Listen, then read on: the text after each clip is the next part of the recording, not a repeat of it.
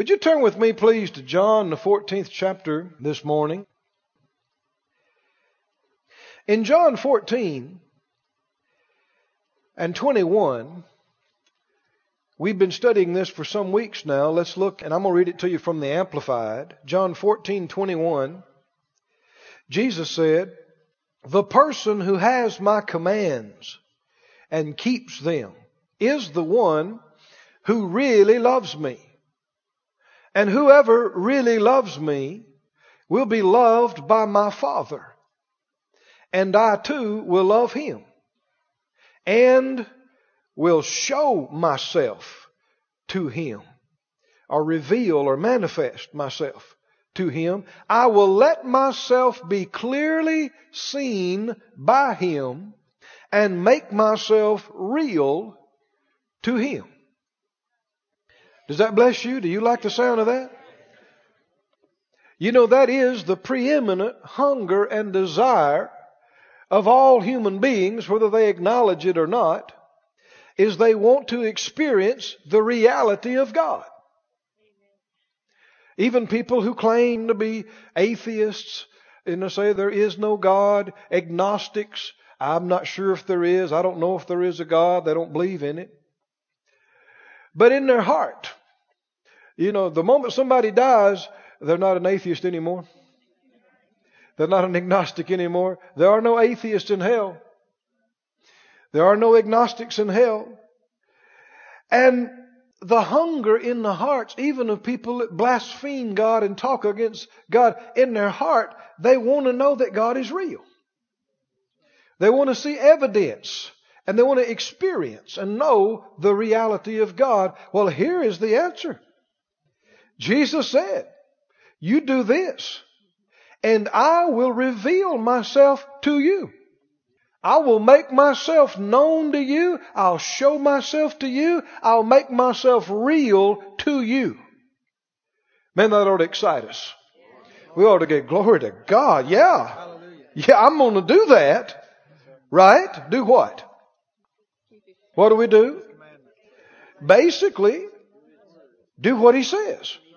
Right? By His Word, by His Spirit, do what He says. And if you read the whole passage, He went on to say, the person that doesn't do what I say is the person who doesn't love me. People don't like it that clear, but that's just the way it is. If we love Him, we do what He says. If we don't do what He says, then it's obvious we love something else more. If we're going to ignore Him and do something else, well, then we love ourselves more. We love something else more than we love Him. That's a big problem. That's why that there are so many empty seats available in so many churches all over the country this morning. Why? Because people love something else more, right, than they love Him. And because of that, God's not real to them. He's not revealing Himself to them. He's not showing Himself to them. But how many believe the people that love Him and act on His words and do what He says, do you believe what Jesus said, that they are going to experience God and come to know God like other people do not? And it's not because God is playing favorites and picking and choosing. Anybody could love Him. Anybody could obey Him. Anybody could believe Him. And if and when they do, revelation of Him. Back up to the 11th chapter, if you would, please. We've been talking for some weeks on this subject of the glory of God. The glory of God. This account in John 11 is of the raising of Lazarus from the dead. And the Bible, here in this passage, they are standing out there at the tomb. Be like standing out in the cemetery. John 11:39, Jesus said, "Take away the stone." That'd be like saying, "Dig them up." And Martha, the sister of him that was dead, said to Him, "Lord, by this time he stinks. He's been dead 4 days." Jesus said to her, "Said I not to you that if you would believe, you should see the glory of God?"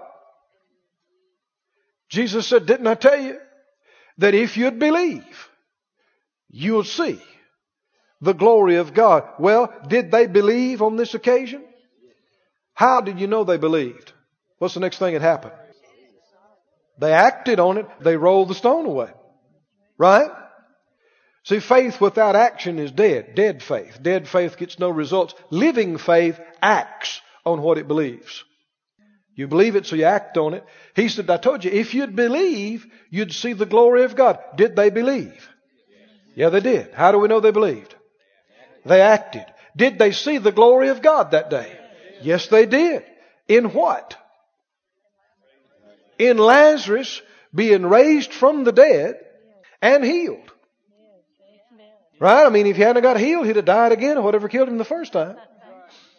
And the body that had been decomposing already was miraculously restored. Miracle, healing. Now, they saw the glory of God in a man being raised up and healed. Now, we began talking about this last week, and let's go on. In talking about the glory of God, if you've been here through the whole thing with us, we went back and we looked in Exodus. And we looked in other places and saw the manifestation of the presence of God, that God would be manifested as a cloud. A bright cloud would come. And people could see the glory of God. A pillar of fire would be manifest. Sometimes fire would fall out of the sky and consume the sacrifices. Sometimes the glory of God and power was so strong that people couldn't stand up. They'd fall out under the power. Or they couldn't enter into the tabernacle at certain times because it was just like a wall. The glory of God is real. And so many times when you talk about the glory of God, people only think about that. They only think about seeing the glory cloud or seeing the pillar of fire. But that's a very limited concept of the glory of God being revealed. On this day, you'd have to add to the scripture to say they saw a cloud. Right? Or that they saw fire. No. But did they see the glory of God? Yes, they did. They saw the glory of God in a man being healed and raised up. Jesus said, didn't I tell you, if you'd believe, you would see the glory of God. So last week we began to camp on this. The works of God glorify God. The works of the devil glorify the devil. Stealing and killing and destroying doesn't glorify God, contrary to what some preachers have said. Stealing and killing and destroying glorifies the one who did it. Glorifies the enemy, the thief. Well, Jesus said, I'm come that you might have life and have it more abundantly. The works of life glorify the author of life. The works of God glorify God. Now, in talking about this, our whole life is to be a series of manifestations of God's glory through us so that others see Him in us. Turn over, you're there in John. But in John, let's see the 15th chapter. John 15:7. He said, if you abide in me, you live in me. And my words abide in you. This is John 15:7. You shall ask what you will, and it shall be done to you. Herein, in this, is my Father what? Glorified. How? That you bear much fruit. Fruit. So shall you be my disciples. Well, what kind of fruit? Well, you could say, and another way of saying this is glory fruit. Right? Manifestations of God's glory in our life. And we're supposed to have a lot of it. Right? Evidences of God's reality in our life. But we mustn't overemphasize the spectacular. Because during this time, we're called to walk by faith, not by sight. And it really is spiritually immature to always clamor to want to see something with your eyes. You know, people, sometimes they get to praying and even fasting. They want to have a vision. They want to see an angel. They want to hear the audible voice of God. Well, I want to see the glory cloud. Well, we all do. But we're called to walk by faith right now.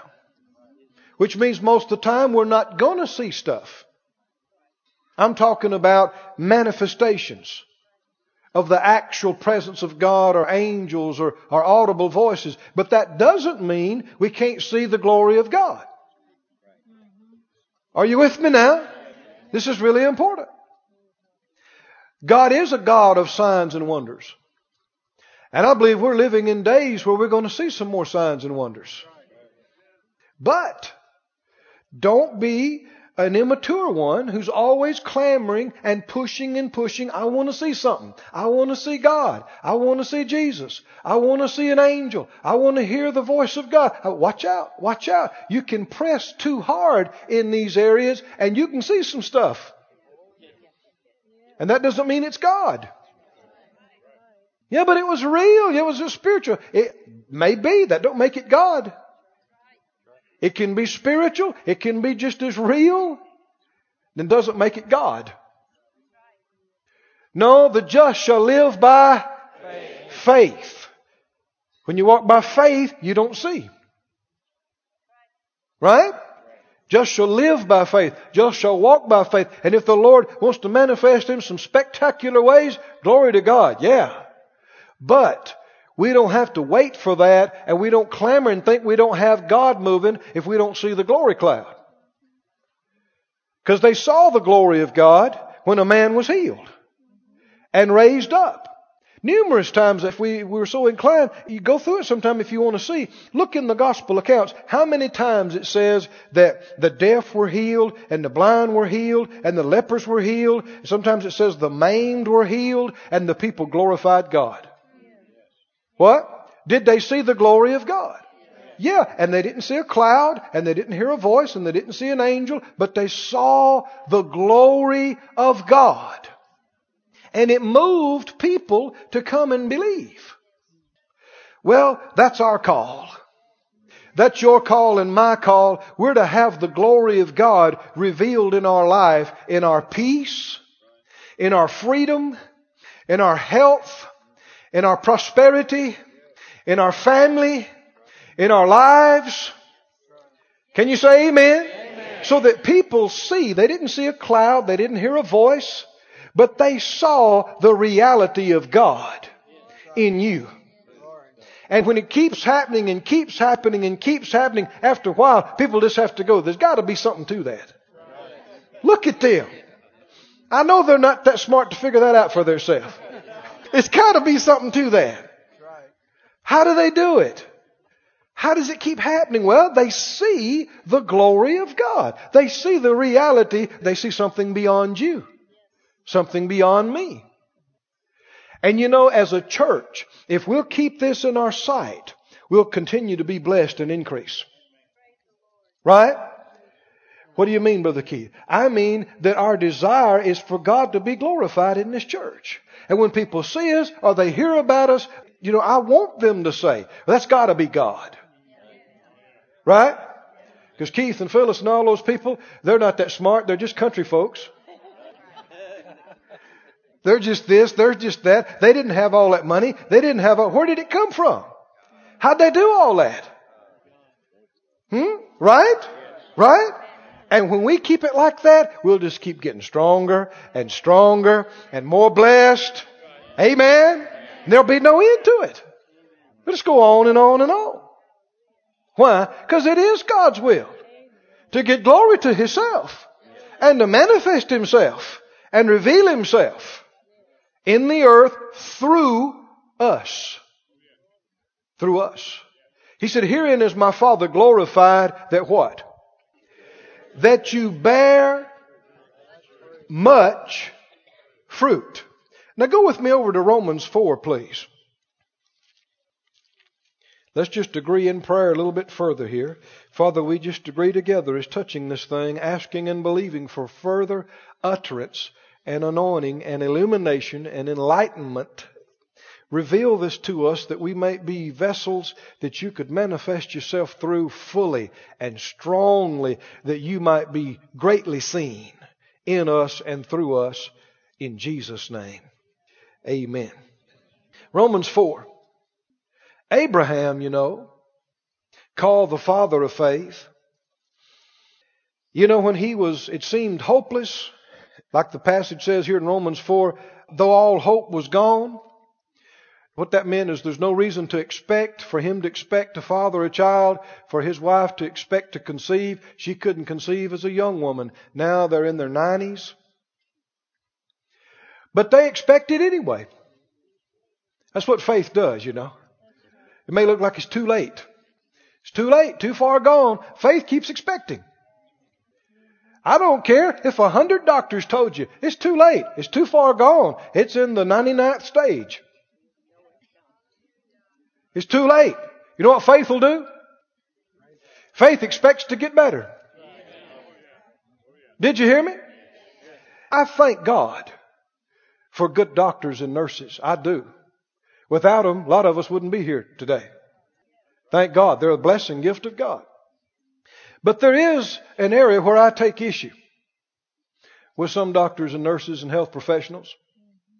And that is, they get out of their place and try to tell people what to expect. And that they can't expect certain things. Well, they're out of their expertise. Tell me about the body. Tell me about medicine. Don't tell me what to believe. You're not qualified to tell me what to believe. Did you hear me? Because they know in their own self, if they've been practicing very long, they know they got people there that should have been dead 3 years ago that went back to work. And people that should have recovered, that the body's in the cemetery. Right? Anybody that's honest admits they don't have all the answers to these things. Why? Because there's more to it than just the natural. There's the spiritual. And thank God for faith. Even when everything says it can't happen, faith expects anyway. Even though it seems like all hope is gone, it looks like it's too late. You're going to lose everything you got. You might as well just forget it. You might as well just accept it. That's enemy talk. That's devil talk. You might as well just accept it. What does that mean? What's another way of saying that? You might as well give up. You might as well admit it's impossible. God can't fix it. Well, I'm not going to admit that. Because it's not true. God can do anything. All things are possible to him that believes. God can take a hopeless case and make it into a testimony of his glory. Can you say amen? I've seen it too many times. I had the privilege of working in healing school with Brother Kenneth Hagin for, 13, 14 years. And I don't know at the times we saw cases where they're given up to die, hopeless, terminal. And case after case after case, alive today. Years later, doing fine. Well, why aren't they dead? Everything said they couldn't make it. It's spread all over. It's in every gland. It's in your liver. It's in your brain. I'm thinking of a guy right now. Had an so-called inoperable brain tumor. And nobody would touch it. And he got worse and worse and worse. He came to healing school. We laid hands on him. Cursed that thing. Commanded it to die from the roots. Now see, before you can do that, you got to know God didn't put that there. You got to know it's not God's will for that thing to be in that man's head. Is God putting tumors on his people? Is God putting cancer and AIDS? No. It's not him. So we can resist it. We can fight against it.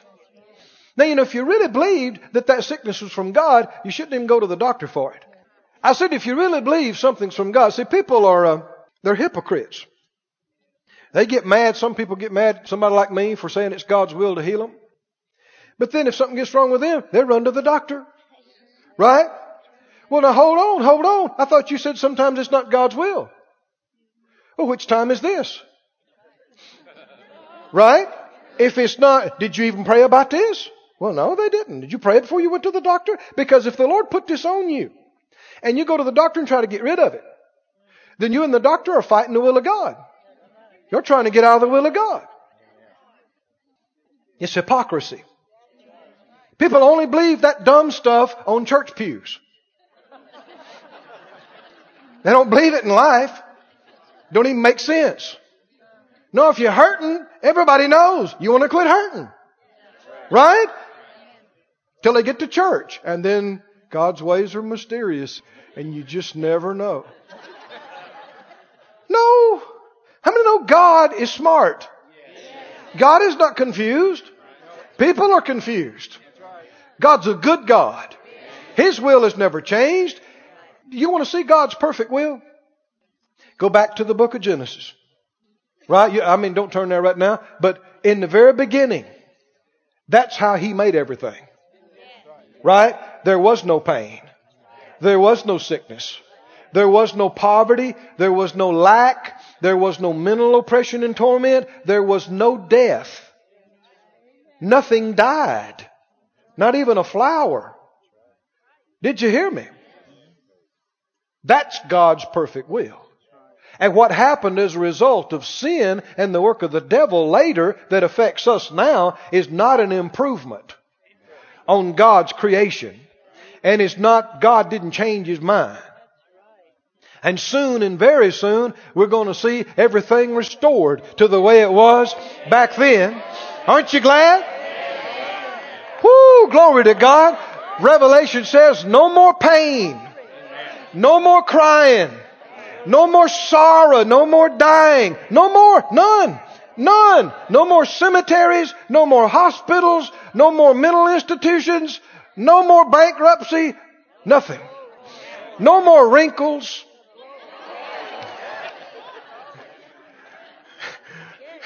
No more weight problems. No more. Won't that be great? And it's very soon. It won't be long. Won't be long. So what about between now and then? Between now and then, it's God's will that He be manifested in us and through us so that others that don't believe in Him would see His reality in us and see His goodness in us. And that goodness would turn them and lead them to repentance. Can you say amen? Said out loud, Lord, get glory to yourself in us. Hallelujah. In Romans 4, we talked about the life of faith, and just look at it again. In Romans 4, in verse 20, Abraham, Romans 4:20, he staggered not at the promise of God through unbelief, but was what? He didn't waver about it. See, when you're strong in faith, you're not wavering. You're not, well, I don't know. I thought it was God's will, but I don't know. I don't know. You can't be in faith like that. He didn't stagger. He didn't waver. You got to be persuaded and you got to stand on it. It is God's will for me to be free. And he was persuaded it was God's will for them to have a child. And he didn't care how old he was. He didn't care how old Sarah was. He didn't care if all hope was gone from the natural. Didn't make any difference to him. God had told him that he's going to have a son. And so that's it. And he keeps on expecting. And he didn't waver. And he didn't wonder. He didn't have a week or two that he thought it might not be working. Did you hear me? How many know you do not have to have bad days where you lose your confidence? And, I bless people's hearts. They just are so weak so many times. People talking about, well, I pray for me. I'm losing my faith. Pray for me. It does no good to pray about something that you already know but are unwilling to do. Did you hear me? Whether you're praying about it or whether I'm praying about it, there is so much wasted motion in prayer in these areas. People come and they say, well, I know I need to change. Y'all pray for me. For what? What is there to pray for when you know what to do and just won't do it? What are we going to pray about? Well, pray that God would make me do it. He's not going to. That's not His nature. It's not His will. Not going to happen. Did you hear me? There are people that try to portray that. I've had preachers sometimes want to argue with me. Oh, yeah, you just watch. Boy, God, get ready for you to do it. Bless God. You'll do it. No, you won't. No, sir, no, ma'am. God does not force people to do things. If He was going to force anybody to do anything, He'd force everybody on the planet that's lost and going to hell to get saved. If He's going to do anything, that's what He'd do. And if He doesn't do that, if He allows somebody to plunge into hell, which is completely contrary to His will, then He's certainly going to allow people to do other lesser things that are not His will. No. And so it's just people play church games and religious games. Well, y'all pray for me that I'll do this or that. Well, what do you mean? Do you know you're supposed to do it? Yeah. Can you do it? Well, sure you can. Do it. Then what is there to pray about? Are you with me now, friends? This is important. You know, so many times people use this phrase improperly. Lord, help me. Lord, help me do this. Lord, so many times what they mean is, Lord, do it. Lord, do it for me. Well, no, there's so many things that the Lord is not going to do for you. He's not going to make you do. If you will give Him something to work with, He will help you. But you got to give Him something to bless. Got to give Him something to help. It's like, you know, if I was laying at the house on the sofa and I asked you to come by and help me move the piano. And you show up and I'm laying there with a glass of iced tea and I say, yeah, fellas, there it is right there. Go ahead and move it. Am I really wanting you to help me? No. What do I want? Well, then why did I say help me? Right? Help means I'm going to do something. And you're going to assist me. I'm going to take my strength and put it against the weight of the piano, and you're going to come add your strength to it. Well, see, so many times people holler, Lord, help me. Lord, help me. Lord, help me, get my finances straightened out. Lord, help me well, He would help you if you give Him something to help. Well, y'all pray for me that I'll quit overspending. Who's making you overspend? Y'all pray for me. I ate 4 pies last night. And I don't want that extra weight, but y'all pray for me. For what? Why? See, if there's something you can do, and you know to do it, then to pray about it is vain. Did you hear me now? I know some people don't know if they like that or not, but hey, if you're not going to be a doer of the word, you're just playing. You're just playing. And the only people that get results in life are the doers. The doers. How many doers do I have in here this morning? Now, come on, help me out. Everybody say out loud, I'm a doer. I'm a doer. Not just a talker. Not a whiner. Not a pretender. I'm a doer. I'm a doer. I'm a doer of the Word of God. If you are now, you'll be blessed. Your life will change if you're a doer. Go with me, please, to 1 Timothy, the 3rd chapter, and I'd like the Amplified, if somebody has that, please. Amplified, I'm reading, and you read whatever you got. God is glorified in a godly life, isn't He? Don't wait till you see the glory cloud or the pillar of fire to say that, well, now we've seen the glory of God. God is to be glorified in the fruit of His reality in your life. Now I want to read this. These are qualifications for ministers, but so much of it applies to us across the board. And I'm going to read it to you out of the Amplified because it does just that. And it brings up some words that I want us to think about. 1 Timothy 3:1. He said, the saying is true and irrefutable. If any man seeks the office of bishop, or overseer, he desires an excellent task or work. Now, a bishop or an overseer must give no grounds for accusation, but must be above reproach, the husband of one wife, circumspect, temperate, and self-controlled. He must be sensible, must have some sense, and be well behaved, and dignified. Did you hear that word? Everybody say dignified.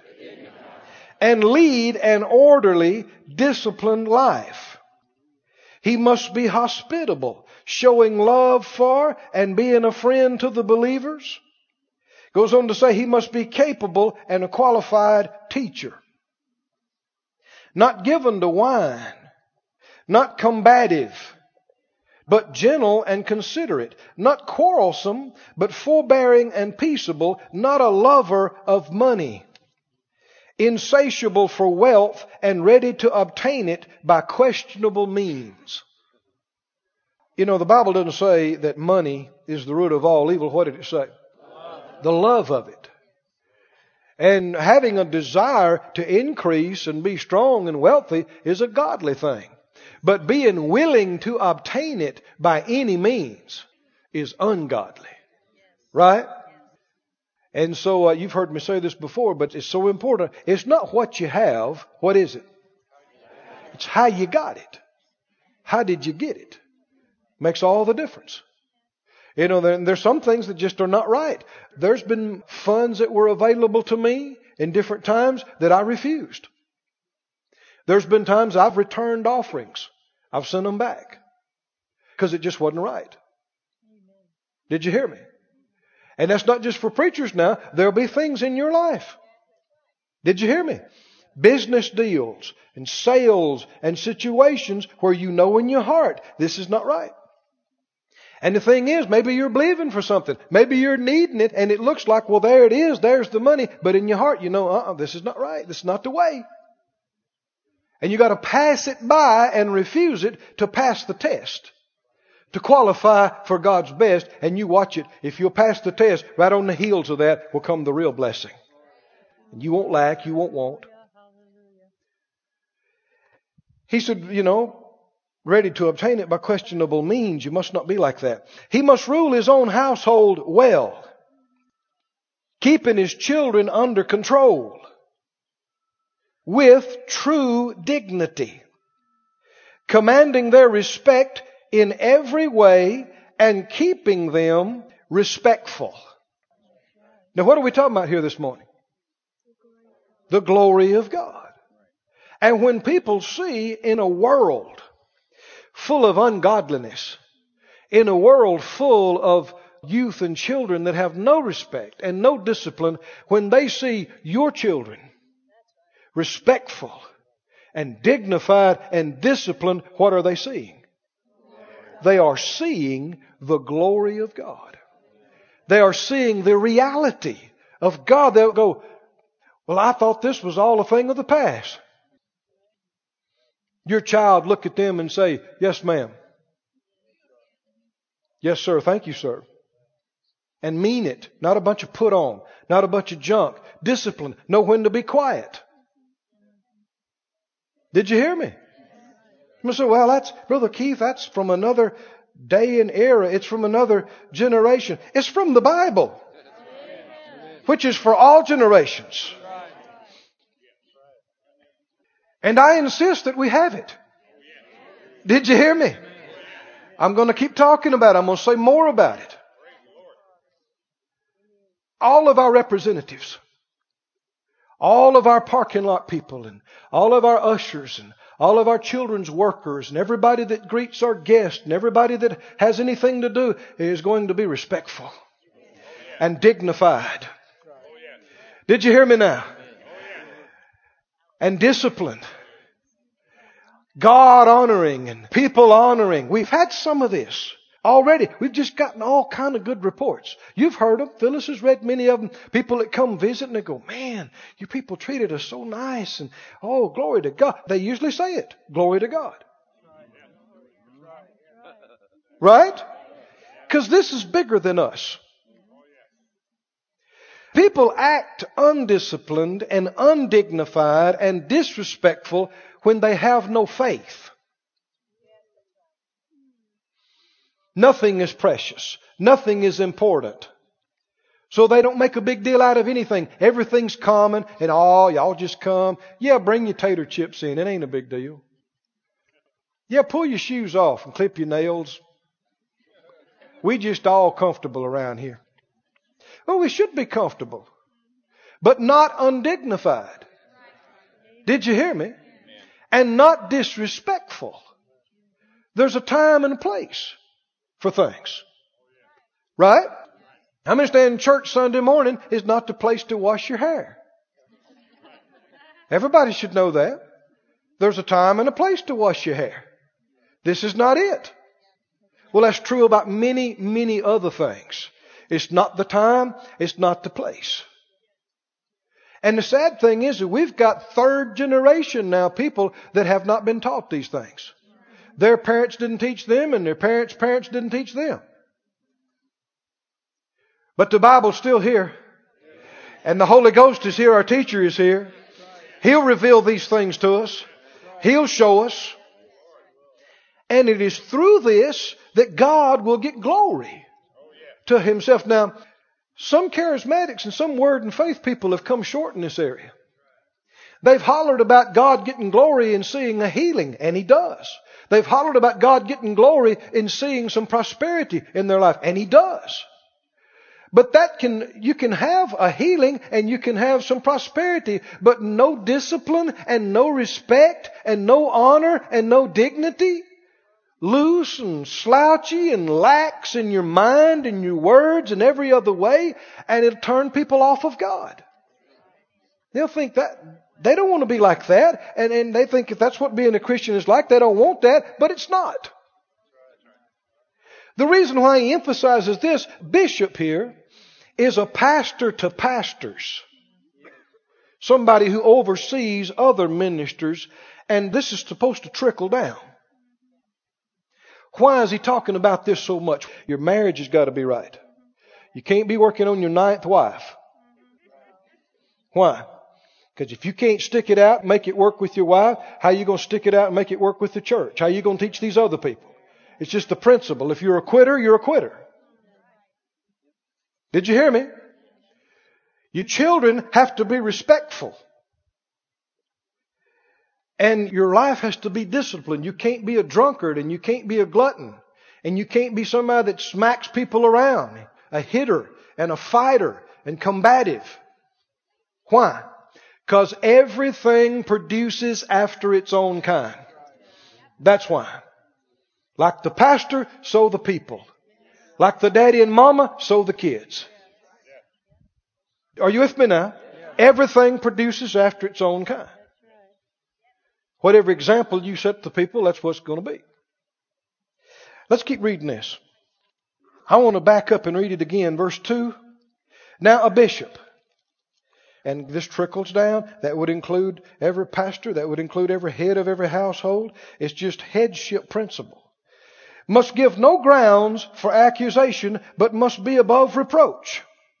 The husband of one wife, circumspect, temperate, self-controlled. He must be sensible and well-behaved and dignified, and lead an orderly, disciplined life. He must be hospitable. Verse 3, not given to wine, not combative, but gentle and considerate, not quarrelsome, but forbearing and peaceable, not a lover of money. Verse 4, he must rule his own household well. You know, you hear parents sometimes say, I got a 3-year-old or I got a 5-year-old. I can't do a thing with them. They just terrorize the whole house. There's a reason why children have parents. You're supposed to tell them what to do and make them do it. Now that's the part people have missed. Say that out loud with me. Make them do it. I said, well, I told them to be quiet, but they won't. Make them do it. I told them to sit up at the table and act right, but they keep throwing food on the refrigerator. There's no excuse for that. Make them do it. Are you with me now? I said, well, okay. Other people do. I said, other people do. It depends on what your priorities are and what your values are. I've traveled all over the country and other countries. And I've seen people that had one child. And the child just ruined everybody's day. Did you hear me? One little child. I'm talking about pastors now. Nobody could talk for the child screaming. Couldn't have certain things happen. You couldn't let the child participate in anything. Everything was disrupted. And the will of God affected. Did you hear me? There were supposed to be conversations going on. There were supposed to be things happening. And, parents and dads and moms not even paying attention to what they should be paying attention to because this child is taking every waking moment and they're fatigued and worn out. It's not supposed to be that way. And I've been to places where that the pastors had 7 kids. 7. Little ones, middle-sized ones. And boy, when it was time for church, poof, they lined up like little ducks. Piled up in the van. I rode to church with them and back. One of them started saying something they shouldn't, and Mom said, shh, no. And they went. And that was it for the rest of the ride. Did you hear me? Now you boys sit down there and play. And they did, quiet. Now you see something else here too. This particular group I'm thinking about, we were coming back from the service now. And the daddy, he asked, 3 or 4 of the boys was in the very back row there. And he asked them, he said, he called one of the little ones, 4 years old, I think. He said, because they wanted to stay in the service and hear Brother Keith speak, they said. So he let them. And they were quiet. They sat there and looked.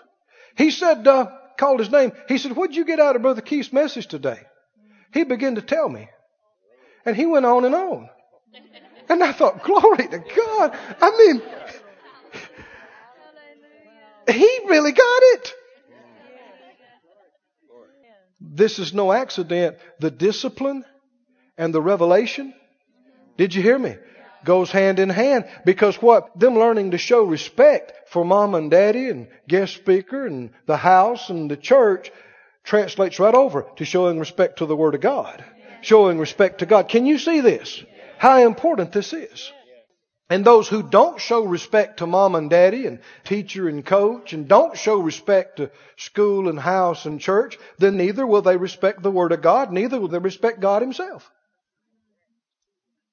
It's just the way it is. Must be, verse 4, must rule his own household well. Who's in charge? The 3-year-old? Some houses they are. Everything revolves around them. Right? If they're having a bad day, everybody's having a bad day. Now there's some things you have to deal with. And I understand that some things, are not comfortable, but there's no excuse for, things monopolizing the household and wearing everybody out because somebody's pitching a fit.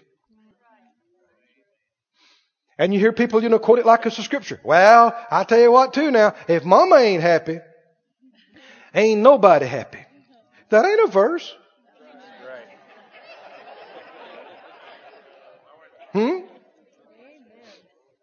Mama better get happy. Get over it. I understand there is no excuse for sulking and pouting and all that kind of stuff.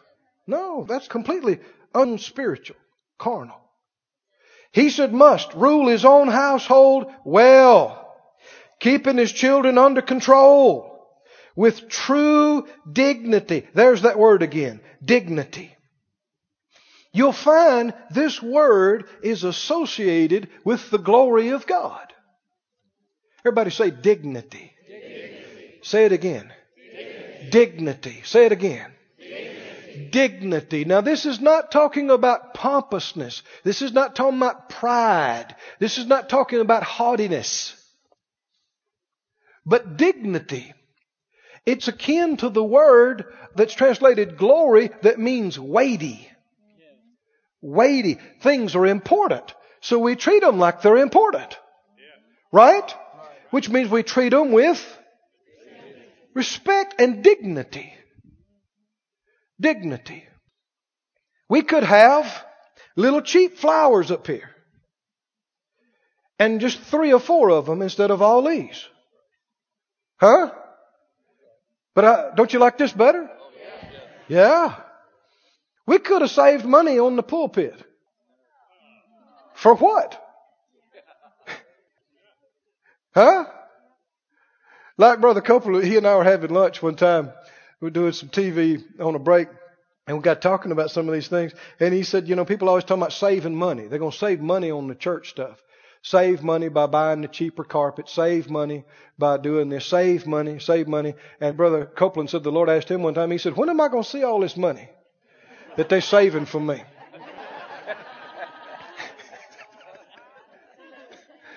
No, if they were saving it for Him, then they'd spend it on Him. Right? They would be spending it on Him. Where does that money that people save for Him, where's it at? When can we use it? We could use cardboard communion containers. It'd save us some money. But is it about saving money? Or should certain things be treated with the appropriate dignity? Now this is something the Lord has put on my heart, and we've touched on it here and there. But I'm asking you, I've asked you already, but I'm asking you again, believe with me to get this out. The Lord has charged me some months ago, teach and demonstrate and get out the glory of God's things. And when we treat them differently, we're obeying Him, and that's when He said He's going to manifest Himself to us. He's going to show up. Do you think the Holy Ghost is going to manifest in a place that don't respect Him? That don't appreciate Him? That treats the Word like it's unimportant? That treats the holy things of God like they're not a big deal? No. God's going to manifest where people revere Him. Where people hang on His every word. Right? And anytime He does something, we make a big deal out of it. And everybody knows, from the least one to the eldest, everybody knows the things of God are holy. They're to be respected. They're to be treated with proper dignity. Everybody. And it begins with your little ones in the class when they know the teacher stands up and they don't keep yelling and talking and screaming and carrying on. Oh, the teacher's up. The teacher's reading the Word of God. You don't have to be 15 years old to understand that. Little bitty ones can understand that. The Word's being read. Be quiet. Listen. Show respect. Right? How many understand when you live like that, not just anything goes. There are times, there are places for things. It's time to cut up. Kids need to play. There's time to romp and jump and yell and let her rip. Yeah. And it's time for adults to play. Is that right? Fire the bike up and blow some leaves off the road. Ski and scare all the fish. Huh? Play. A lot of people they're not right because they're warped. They don't know how to have fun. They want to sit around and act holy and sober, and they're hypocrites because they don't act that way at home. We want God in everything. We want God in our church, yeah, but we want God in our barbecue too. Right? God when we wash our car. We want God when we play, everything. We don't leave Him at the church when we leave here. Right? But we know when to change hats. We know when to get quiet. We know when to show respect. We know when to hold on. Now this is not a garage sale here. This is the things of God. Right? Don't mean you become depressed about it. It just means you show it the appropriate dignity and respect. Can you say amen? Everybody say this out loud. Pray it sincerely. Say, Father God, we ask you as Faith Life Church, reveal this to us. Teach us the fullness of the glory of your things. Reveal to us, show us how to relate to, how to handle, how to see, how to deal with all of your things in the perfect way, in the right way, that you might be exalted, that you might be glorified, and reveal yourself to us and through us. In Jesus' name. Hallelujah. You believing with me? We can, we're so blessed. I'm thankful. But we can reach some high places, my friend. We can reach some high places in God in showing Him the proper respect and glory. And friend, He will not just see these things and hear them. He will respond to them. He will respond to them. When you live like the Lord tells you to live, when you do what He tells you to do, He is going to show up in your life. Do you understand that? You are not going to just obey God, love God with all your heart, soul, mind, and strength, honor Him and show Him respect, and then Him be distant from you like He's on the other side of the universe. No. You obey Him. We have the Word of God for it. It's our text. You obey Him. And what did He say? He said, I will make myself real to you. I will show myself to you. I will make myself known to you. God's going to show up in your life. Things are going to happen for you. Things are going to happen in you. They're going to go right for you. You're going to be spared problems. You're going to have blessing after blessing. And other people will see it. They'll see it. And God will be glorified. I said God will be glorified. Oh, hallelujah. Hallelujah. Verse 8, let's keep reading this. In like manner, the deacons must be worthy of respect, not shifty and double talkers, but sincere in what they say, not given to much wine, not greedy for base gain, craving wealth and resorting to ignoble and dishonest methods of getting it. Verse 10, let them be tried and proved first. Verse 11, the women must be worthy of respect. Do you see how many times you're hearing the words respect and dignity? Respect. And they're not talking about pompous pride. It's just knowing what's important and treating it like it's important. He goes on to talk about these things. And in verse 15, he says, that you may know how people ought to conduct themselves in the household of God, which is the church of the living God. That's what we just got through praying. We're asking the Lord, show us. And of course, He showed us here, but He revealed what this means to us, how to conduct ourselves in the house of God. He went on to say it's the church of the living God, and great and important and weighty is the hidden truth. God was made visible. He was manifested. He was shown in the flesh, justified, vindicated in the Spirit, seen by angels, preached among the nations, believed on in the world, and taken up in glory. Is that still the will of God? For God to be revealed in us, manifested through us, and people, even ungodly people, see and hear, and they don't just see us, they see God in us. They hear God through us, and so they believe on Him. Oh, glory to God. And they're added to the church daily, such as should be saved. Would you stand up on your feet, please? Glory to God. This ministry has been brought to you today, free of charge, by the partners of More Life Ministries and Faith Life Church. If you would like to help send this word to others at no charge, you can become a word sender today.